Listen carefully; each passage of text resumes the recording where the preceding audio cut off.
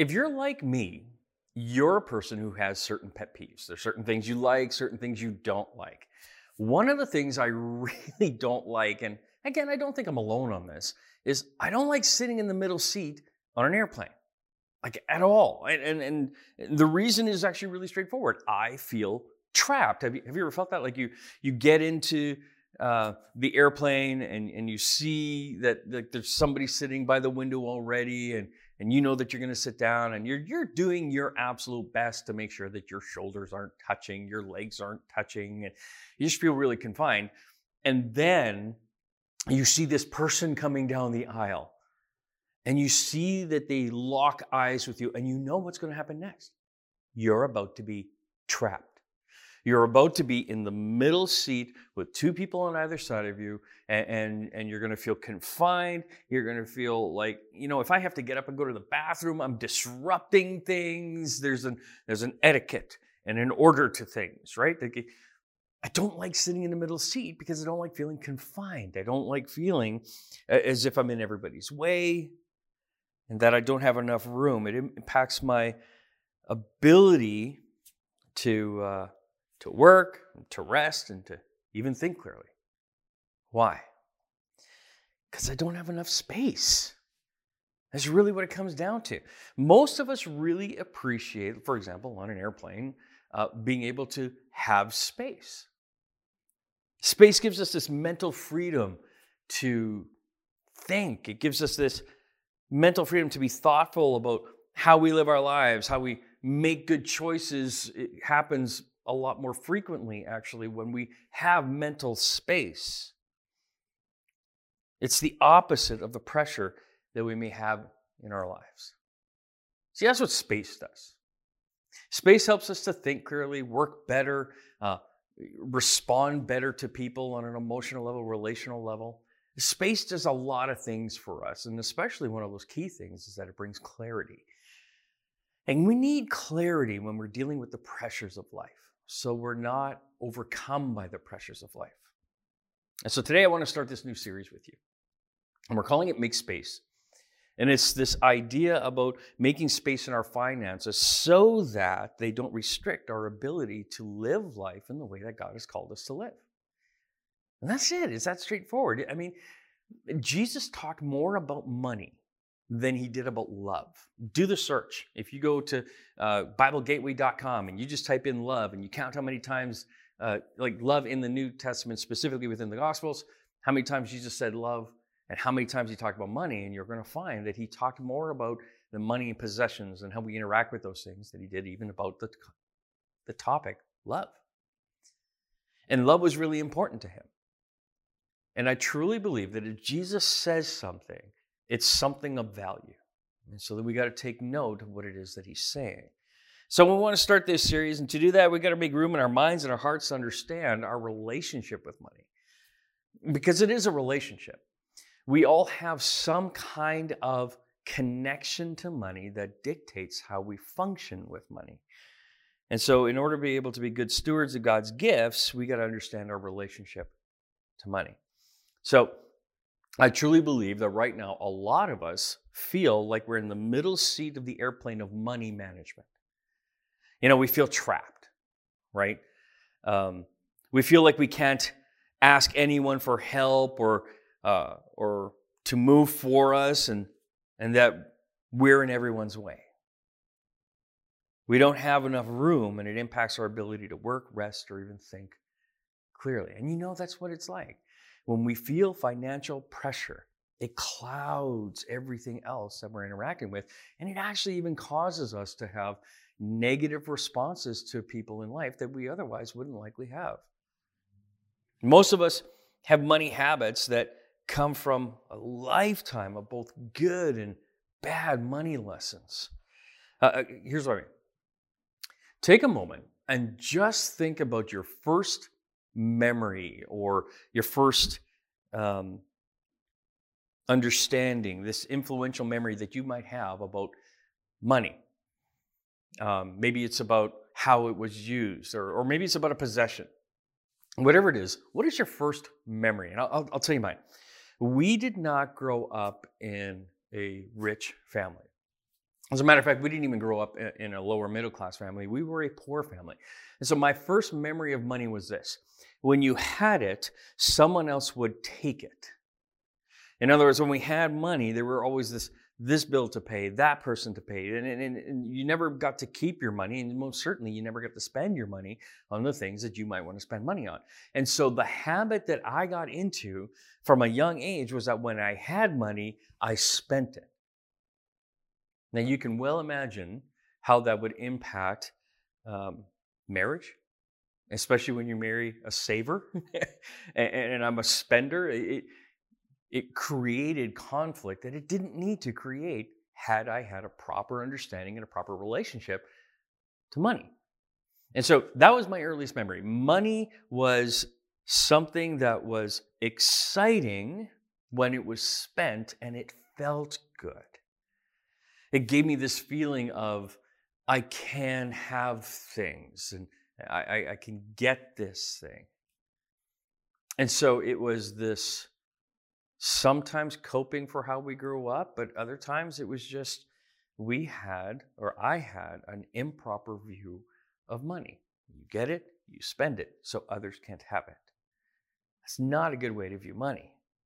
And those early memories, they can shape how we think about money in our lives and in the years to come. So even if we had great money lessons in life, like even if everything that you learned about money in life was predominantly positive, we still need to learn how to balance our spiritual health with the pressures of the world that we live in.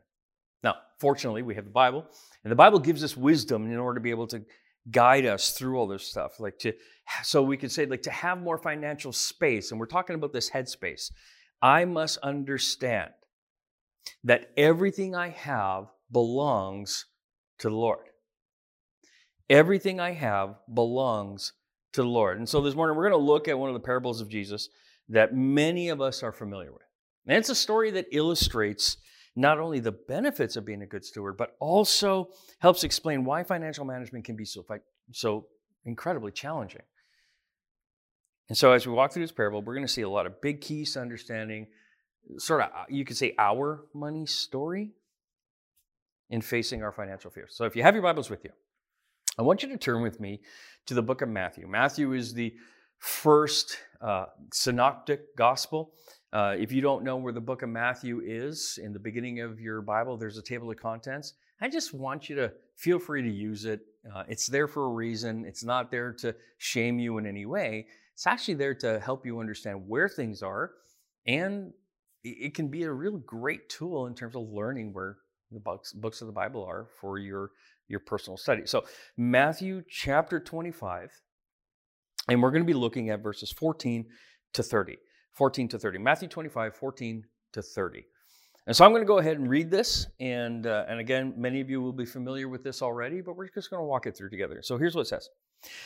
Again, it will be like a man going on a journey who called his servants and entrusted his wealth to them.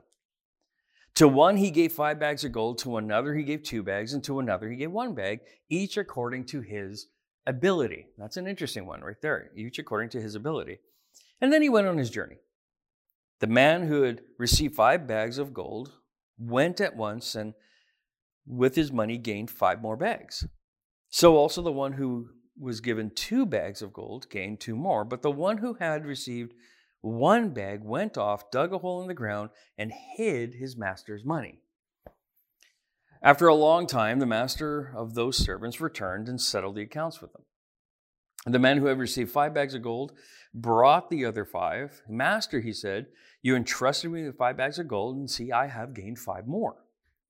His master then replied, well done, good and faithful servant. You have been faithful with few things. I will put you in charge of many things. Come and share in your master's happiness. The man with 2 bags of gold also came to his master.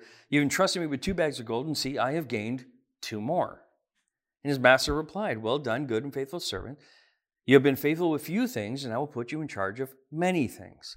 Come and share in your master's happiness. The man who had received 1 bag of gold, Master, he said, I knew that you are a hard man, harvesting where you have not sown, gathering where you have not scattered seed. So I was afraid and went out and hid your gold in the ground, and see, here is what belongs to you. And his master replied, "You wicked, lazy servant, so you knew that I harvest where I have not sown, gather where I have not scattered seed. Well, then you should have put my money on deposit with the bankers, so when I returned, I would have received it back with interest. So take the bag of gold from him and give it to the one who has 10 bags. For whoever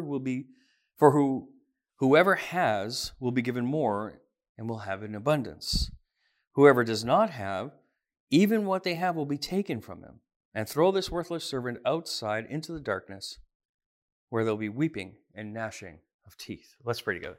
Lord God, I thank you so much for this morning and our time together. Lord God, I thank you so much for our time together here. And I pray, Lord, that as we're looking into your word, that we will gain a better understanding of how we relate to money and how we need to come back to you, Lord, and recognize you as provider, as owner, and that we are the caretakers. In your name I pray. Amen. So that was not necessarily the most encouraging story, certainly not for the servant who was given one bag of gold. But as we look into this passage, it says, "And again, it will be like a man going on a journey who called his servants and entrusted his wealth to him." Now, this is an important part of the story because the master entrusted his resources to the servants. And to be entrusted with something meant that there was this sense of, okay, like I'm leaving you in charge of this, so I'm trusting you to take care of it in the way that I would. In other words, the master was the kind of person that would look to invest it, look to multiply whatever it is that he had. And so if he gives him 5 bags of gold, the expectation is that he's going to be entrusted with it to do with it what the master would expect and would have him do, which would be to multiply it. But to be entrusted with something means that someone is actually believing in you and trusting you with this. And I think it's important to note that the 3 servants mentioned here were all entrusted. They were entrusted according to their ability, but they were all trusted, every single one of them. In our case, God chooses to offer us his trust, and he entrusts us with our skills, with our talents, with our possessions here on earth. And when we understand that, it changes how we view our responsibility to our possessions, to our gifts, to our talents. You see, it's like the difference between the owner of a home and the tenant of the home. The tenant is responsible to be a good steward of the property, right? Like they take care of it, they mow the lawn, right? Like they clean up the house and that kind of thing. But the landlord is the one who still owns the property, both before the tenant occupies it and after the tenant leaves. So the tenant doesn't own any of it. They are the stewards of it. They take care of it. They manage it while they're with it, but they don't own it. And it leads me to things like Psalm 24, verse 1. "The earth is the Lord's and everything in it, the world and all who live in it." So everything belongs to the Lord, like the world and everything in it. And everyone who lives in it. Like we're all his. And so at this point, you might be thinking, okay, everything is supposed to be God's, right? Like he owns everything. I'm the steward of it. I'm the manager of it. You might be asking yourself, well, does God really own the money I work hard for? Like that doesn't seem fair, we may think. And if you think about it, whatever you do to earn money is also, in fact, actually a gift from God. Where you live is a gift from God. Everything we have, the talents, the skills, and even the opportunities we are allowed in life to even earn an income are from him. He willed it. And so you could say, and though this is not a perfect analogy, but you could say that God's your private partner, your silent partner, your key investor your entire life, whether you knew it or not. He's always there, and he's always giving you the things you need to be able to do the things you do. So the fact is that everything belongs to God is great news for all of us here today. Because if we let it sink in, what we recognize is that we're here to manage the property of our lives, not to be the owners of that property of our lives. And it can actually be quite a relief. And the reason I believe that it can be a relief is because I am not then the provider. And so that pressure is off. I'm the manager of the things that God provides. And so then when I do that comparison as Rob as provider versus God as provider, God's the better provider. And sometimes we can feel like what God has entrusted us with isn't sufficient, right? Like when we're struggling, it's hard to think of the little that we have as a blessing. It can be hard to think that. Maybe we're going through some kind of financial struggle, and it can be hard to think that what we have, even within that financial struggle, could be a blessing from God. There's a passage in Matthew that I find comforting in those times. Matthew 6:31. So Jesus, again, he's addressing a crowd, and he says, "Do not worry, saying, 'What shall we eat? What shall we drink? What shall we wear?'"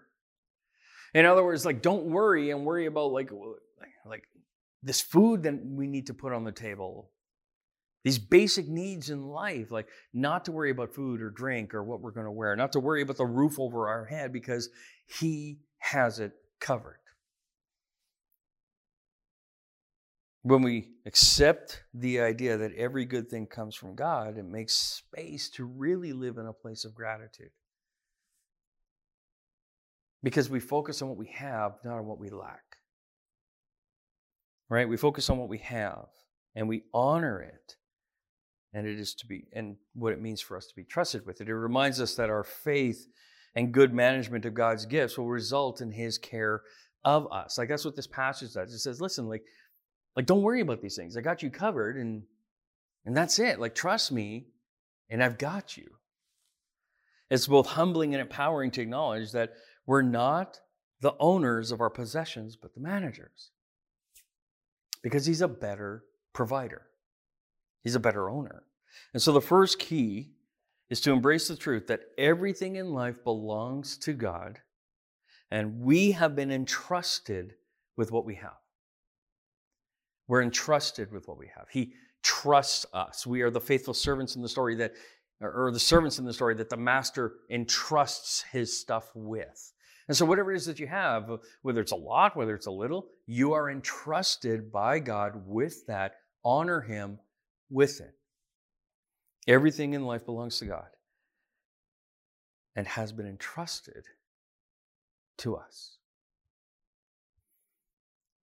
The second thing I'd like us to say is not only that does God entrust things to us and that everything belongs to Him, but that the things that He does entrust to us, we are then called upon to be good stewards of it, good managers of it. If you look at the next verse in the story, Matthew 25:19, Matthew 25:19 says, "After a long time, the master of those servants returned and settled accounts with them." Now, the accounts that he's settling with them, of course, is he gives 1 5 bags of gold, 1 2 bags of gold, and 1 bag of gold.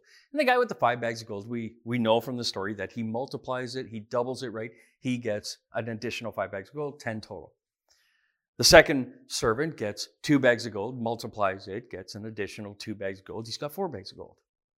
And the servant that he gave 1 bag of gold, he didn't do anything with it other than bury it. And so when the master comes to settle accounts, it's this idea of what did you do with what I entrusted you with? And did you handle it well? Or he says, after a long time, the master of those servants returned and settled accounts with them. And so God wants us to be good stewards of His gifts here on earth. And the first step that we've already done, right, is like we've trusted Him to be a good master. And the next step then is to be good stewards of His gifts.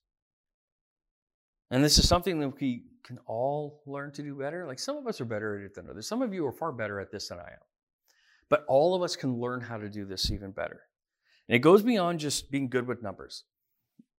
Sometimes I get the impression that people think that in order to be a good steward with the gifts that God has given you, like your finances, for example, that it means that you suddenly have to become this expert number cruncher. And so we place this expectation on ourselves that we have to be just a master with numbers, which is not actually, in fact, true. But we think that, right? Or we think that maybe we have to be an entrepreneur because to be an entrepreneur is to be honorable to God when in fact maybe what it means is that we can invest in entrepreneurs, right? It's not about having to be these things or having an unnatural understanding of hedge funds. We sometimes think that that kind of thinking is what's needed to be a good steward. But becoming a good manager or a good steward of our finances and being a good steward of God's gifts is something that we need to be diligent about and improving every day. So no, you don't have to be a master at these things, but we do need to learn more and grow in our understanding of what it means to be a good steward. So fortunately, God's given us wisdom for how we can be good managers. Now, before we get into that, okay, because I know it's fun to just dive into the two guys here that multiplied their funds, they doubled their income in that sense. But before we get to what this parable teaches us about being good managers, I think it's important for us to look at the servant with the one talent in Matthew 25:24. Matthew 25:24 says, "And the man who had received one bag of gold came. Master," he said, "I knew that you were a hard man, harvesting where you have not sown, gathering where you have not scattered seed." And then he says in verse 25, "So I was afraid, and I went out and hid your gold in the ground. See, here is what belongs to you." This language, especially in verse 25 of, "And so I was afraid." I think that describes a lot of us when it comes to our finances, being afraid, right? Like in this particular scenario, there's this fear of judgment made him hesitant to fail, right? Fear of failure is what caused him to play it safe. Fear of loss made him hesitate and become risk averse. And the truth is that when you only have one, like, doesn't it feel like you have more to lose? When you only have one. And so this is a fear-driven thing, right? And the only way I know to bring fear into submission, fear is the opposite of trust, I believe, right? Like most of us have felt like this servant once upon a time, or one time or another. Whether we have a lot or a little, we can find ourselves acting out of fear of judgment, out of fear of failure, fear of loss, when we make choices about our finances, right? The way to reduce fear is to bring light to them. And today, I hope we can have the courage to shine light on our fears. And to do that, we got to be willing to talk about what our fears are. Like the fear of, if I make a bad investment, I'm losing everything. There's a fear of that. The fear of, if I tithe, will I have enough money to survive in the world that I live in? Will I be able to pay my mortgage, pay my hydro, buy groceries, pay my car payment, all those things? Like, if I tithe the 10% of my income, will I be able to do these things? I promise you, you can. It changes priorities. That's what tithing does. It reorients priorities. And when we do that, we actually find that we can live off of that 90% a lot better, actually, and more fulfilling than off the 100%. I know that sounds weird, but it is the truth. So we need to have the courage to shine that light on our fears. So take a minute, just be honest, and tell me where you're at. Or don't tell me, but think about where you're at. It's not about how much money you have in your account. It's about how we feel about our financial situation. So when you think about your finances, which of these things would be true of you? I require financial assistance to get by. Like, would that be true of you? I'm struggling to keep up with day-to-day expenses. I'm able to make ends meet. I'm able to make ends meet and have some left over, or I have more than I need for myself and my family. Now, again, these things, like especially that it's an interesting one to me, right? Because I require financial assistance to get by, and that's happens all throughout Scripture. There's allowances within Scripture to be able to make sure that we're helping those people who are struggling. And at the same time, I mean, a lot of us, we struggle with that option number 5 because a lot of us do have more than we need, but we always live to our means. You know what I mean when I say that? Like, you get a raise, and for some reason, your household expenses increase as much as, or sometimes more than what that raise is. When you talk about what you actually need, most of us have more than we need. Most of us have more than we need. It's about priorities, right? So acknowledging where we are means that we can focus on what we need in our lives right now and have realistic goals that we can live out. And it also helps us to live in a place of gratitude. If we're struggling, as the servant with the one talent was, we know that we need to trust God more and not on our own abilities to work things out. I mean, even just think about what the master said to the servant, right? He's like, look, even if you weren't going to invest it, right? He says, look, you wicked, lazy servant. So you knew I harvested where I had not sown, gathered where I have not scattered seed. Well, then you should have put my money in deposit with the bankers so that when I returned, I would have received it back with interest. So even just doing look, do the simplest thing. But instead, acting in fear, all he did was bury it. He did nothing with it. I mean, think about that. You have a gift that's intended to be multiplied, and you do nothing with it. Even the multiplication of just earning interest on it, he did nothing with it, and he was not honored. In other words, what he did there of just burying it, just hanging on to it, not even just getting some interest on it from the banks, was to dishonor the gift that he was given. And then, in fact, by doing so, he was dishonoring the master. The gift is intended to be multiplied in some fashion. So, we need to trust God more, not on our own abilities to work things out so that we will not be afraid. And maybe we just need to lean in on our friends, right? Like some of our friends that we know that are just really good at this stuff, just talk to them. Say, hey man, how do you do this? And how do you set up the priorities that you have in life when it comes to finances? So we can lean in to our friends, our families, our church for support, because that's what we are to do together. So some people need some biblical financial advice. And you need to know that the scripture is riddled with it. Riddled with financial advice. Some people need some assistance from time to time because they're going through a tough time right now. Okay, these are the things that we do together. And you got to remember that in the New Testament church, Acts chapter 2, look, nobody was in need because anyone who was in need was covered by the rest of the congregation. And so we meet each other's needs in that respect as well. That's what we're here for. And so how do we keep our possessions from having power over us? Well, we're going to be talking about that over the weeks to come. But knowing where we are is the first step to getting where God wants us to be. And so now that we've started facing our fears of our finances, you might ask, well, what's next? Well, I think it's finding the faith to reach for the light, you could say. What does the Bible say about being a good manager then? So we've talked about the servant who was afraid and he had one bag of gold. But the other two gives us some really good tools to understand what it means to be a good money manager. Use what you have and don't spend more than you make. That's one of the principles that we'll find throughout Scripture. And the second one would be careful of what you borrow and from who.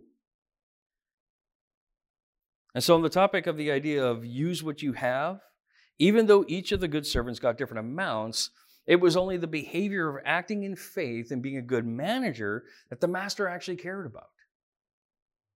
Both good servants were rewarded, even though they didn't begin or end with the same amount.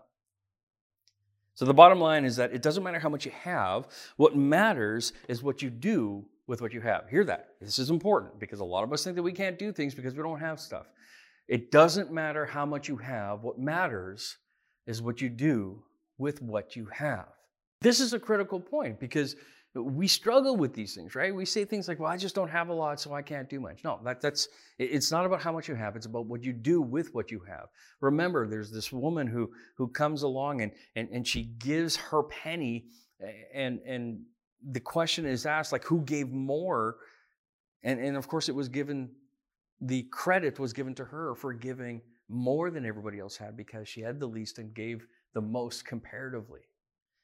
What you do with what you have is what matters. How much you have is not what matters.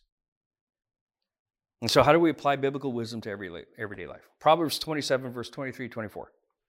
It says this, be sure you know the condition of your flocks. Give careful attention to your herds. For riches do not endure forever, and the crown is not secure for all generations. And so the idea here is like, watch closely. Whether it's flocks and herds or checking and savings accounts, God wants us to pay attention to how we use what He's given us. He doesn't call us to be accountants, but He calls all of us to give an account. And most of us have a hard time or two in our lives where the last thing we wanted to do was look at our bank account. But that's living in fear. You know, when looking at our bank account scares us, you know what I mean? You get paid. It's been probably about a week since you got your paycheck and deposited it. You've been using your debit card a bit. And you come to the teller of whatever store it is, and you take out that debit card and you're about to tap, and you're looking at that screen wondering, like, I'm sure there's enough to cover this, but not 100% confident. And so there's that moment of fear, of embarrassment, of shame, of judgment. It's living in fear. And that's not where God has called us to live. So the first step in becoming good money managers, and by the way, this is not exhaustive. We've got a financial course that is ridiculously amazing at helping us understand our relationship to money and how to function well. And so if you're interested in learning more about how to handle your finances, apart from the series that we're doing, certainly we want you to let us know, and we'll get you access to that course so that you can become a better money manager. Or a biblical money manager, I think is a better way to say it.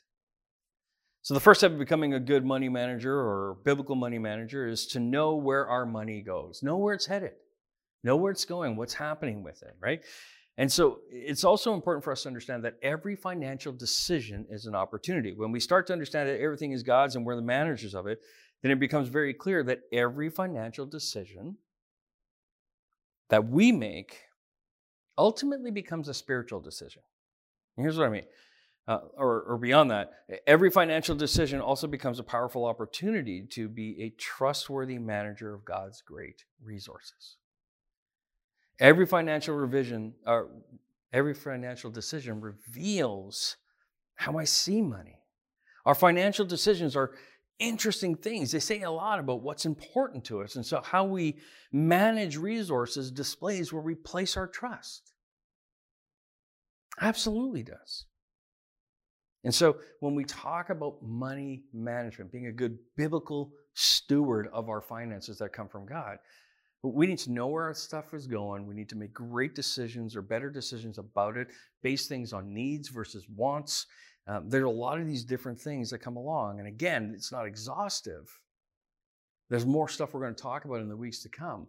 But I'm encouraging you to check out this course that we have so that you can become a more biblical money manager, even more so than you might already be. Third thing I want to be able to talk about today is rewards for good management. It's the gift of greater trust. And this is where some people get a little messed up, right? They think that, well, if I'm going to be a good money manager, then it automatically means that God is going to give me more money. That's not true. That's not what's actually the point of the story. It's the idea of they were entrusted, and that the one who was faithful with what they were entrusted with will be entrusted more. So you're going to be trusted more, not necessarily that you're guaranteed more income. Matthew 25, 20 and 21, right? The man who had received 5 bags of gold brought the other 5. Master, he said, you entrusted me with 5 bags of gold. See, I have gained 5 more. And his master replied, well done, good and faithful servant. You have been faithful with a few things. I will put you in charge of many things. Come and share in your master's happiness. And so some really neat stuff that's taking place here, right? When we read at the end of this parable, God is saying that you've done such a great job with a little bit that I've given you. I'm going to trust you with even more. Trust you with more. And when God sees that we have a faith in Him to be good managers of His gifts, He knows that we can handle greater responsibilities. But the neat thing for me also that comes along with this is not only that there's a greater trust that's given, but there's this invitation to join in the Master's happiness. Like we gain the joy of partnering with Him, of being the steward of His stuff. And as we get to be better stewards of our finances, it helps us find that breathing room that we often need about money. Here's what I mean about that breathing room, just very quickly. You ever pay off a vehicle after having a couple of years of paying for the vehicle? How amazing does that feel? Like the payments are done. Like anytime you've got the payments done, or maybe you were behind on your hydro or your telephone or your cell or whatever, water bill, whatever it is, but if you were behind on something and then you find that you've caught up and man, isn't that just freeing? It's like this weight is lifted off your shoulders. There's this cloud that was in your brain that is no longer in your brain, and you have more clarity. And even if you don't suddenly have more money, when we aren't afraid of facing our finances, it takes up less room in our lives. And so if you're here and let's say that you're checking this thing out and you're married, but you don't talk about your finances. Like you don't sit and have conversations about financial goals. You don't have conversations about the priorities of the finances, of what gets paid, what gets saved, all those kinds of what gets spent, all those kinds of things. If you're not having those conversations, I want to ask you why. Like, why aren't you talking about these things with the person that you're doing life with? If you're single and you're checking this out, my question to you is, are you living life in such a way, are you using your finances in such a way that it frees you up for God's purposes as well? In marriage, it needs to free you up towards God's purposes. As a single person, free you up towards God's purposes. How are you using your finances? And are you talking to other people about it, or are you just kind of hiding that conversation just within yourself and finding yourself dissatisfied in that area of your life? Let's learn how to encourage each other and spur one another on towards being better biblical money managers. It gives us more space in life when we're not afraid to talk about it. And that space can be an opportunity for all the other areas of life to flourish as well, because it's not this weight on us anymore. Most of us have wished that we had time or energy or even money to do more for God. Most of us do. You know, I often hear people say things like this. You know, if this investment comes through, or if I win this lottery, or if I just had a lot of this money over here, man, I would do crazy things for the kingdom. I hear that all the time. Maybe it's just because I'm a pastor that I hear it, but I hear people talk about that stuff all the time. But if we start by getting our finances in order, by managing our finances in a godly way, in a biblical way, it can make space in all the area of our lives to grow. And what comes of it, right? Because remember that the master invites them into his happiness. What comes of it is this thankfulness, this gratitude, this praise in various forms that will start to creep into our life from every angle. Like we'll start to see God as our provider in everything. And so because God is our provider, we're thankful to him. We start to appreciate him even more. We'll realize that it's all his, but he gives us a really big part of it. Like imagine being the owner of everything and you give your caretakers 90% of all your stuff for them to take care of. That sounds amazing, doesn't it? Like that's a deal. That's a job we would take. And this is the job we're given. He'll ask us to give, but he'll also tell us to keep some. And we find ourselves being thankful for what we get to keep. But we're also thankful for what we get to give. Lord, thank you for allowing me, giving me opportunity to give this, because this is going to bless somebody. Lord, thank you for my privilege of giving this, because in doing so, more people are reached with the gospel. Thank you for giving me this opportunity to serve this person. Maybe it's that you know somebody's struggling and you know that they're too embarrassed to say anything about it. So you go buy, let's say, tons of groceries for them. You drop it off at the door, ring the doorbell, and run. Thank you, Lord, for giving me that opportunity. And thank you, Lord, for giving me the opportunity to help this student, this child, get to go to, let's say, Bible camp because their family can't afford it. Thank you, Lord, for giving me the space that I made with you so we could bless them. We can have all these things shift in us already. We find ourselves thankful for what we get to give, not just what we get to keep. And our finances no longer stress us out, but instead, they continually point us back to this loving Heavenly Father who loves to give good things to his kids and will want to celebrate. And we'll be able to accept that invitation from him to come and join him in his happiness. You'll want to join the Father in his party. So this is the start of this. We're talking about, again, what it means to be good biblical money managers. We want to be able to make space in our lives so we're not feeling the pressure encroaching on us that's impacting our relationships, impacting our ability to feel free and to live clear and on purpose. The invitation is, let's do this biblically so that we can experience the joy that comes from being great biblical money managers and make space in our heads and in our lives for God to move in a way that maybe we haven't let him move before. Let's pray. Lord God, I thank you so much for our time together. And I pray, Jesus, that as we're learning what it means to become good biblical money managers, Lord, that we would have eyes that see, that we would have a clarity that comes about in it, Lord, that we would experience joy in focusing in on how to do things the way that you call us into, so that we can have more space in our heads and in our lives for you to move. In your name I pray. Amen.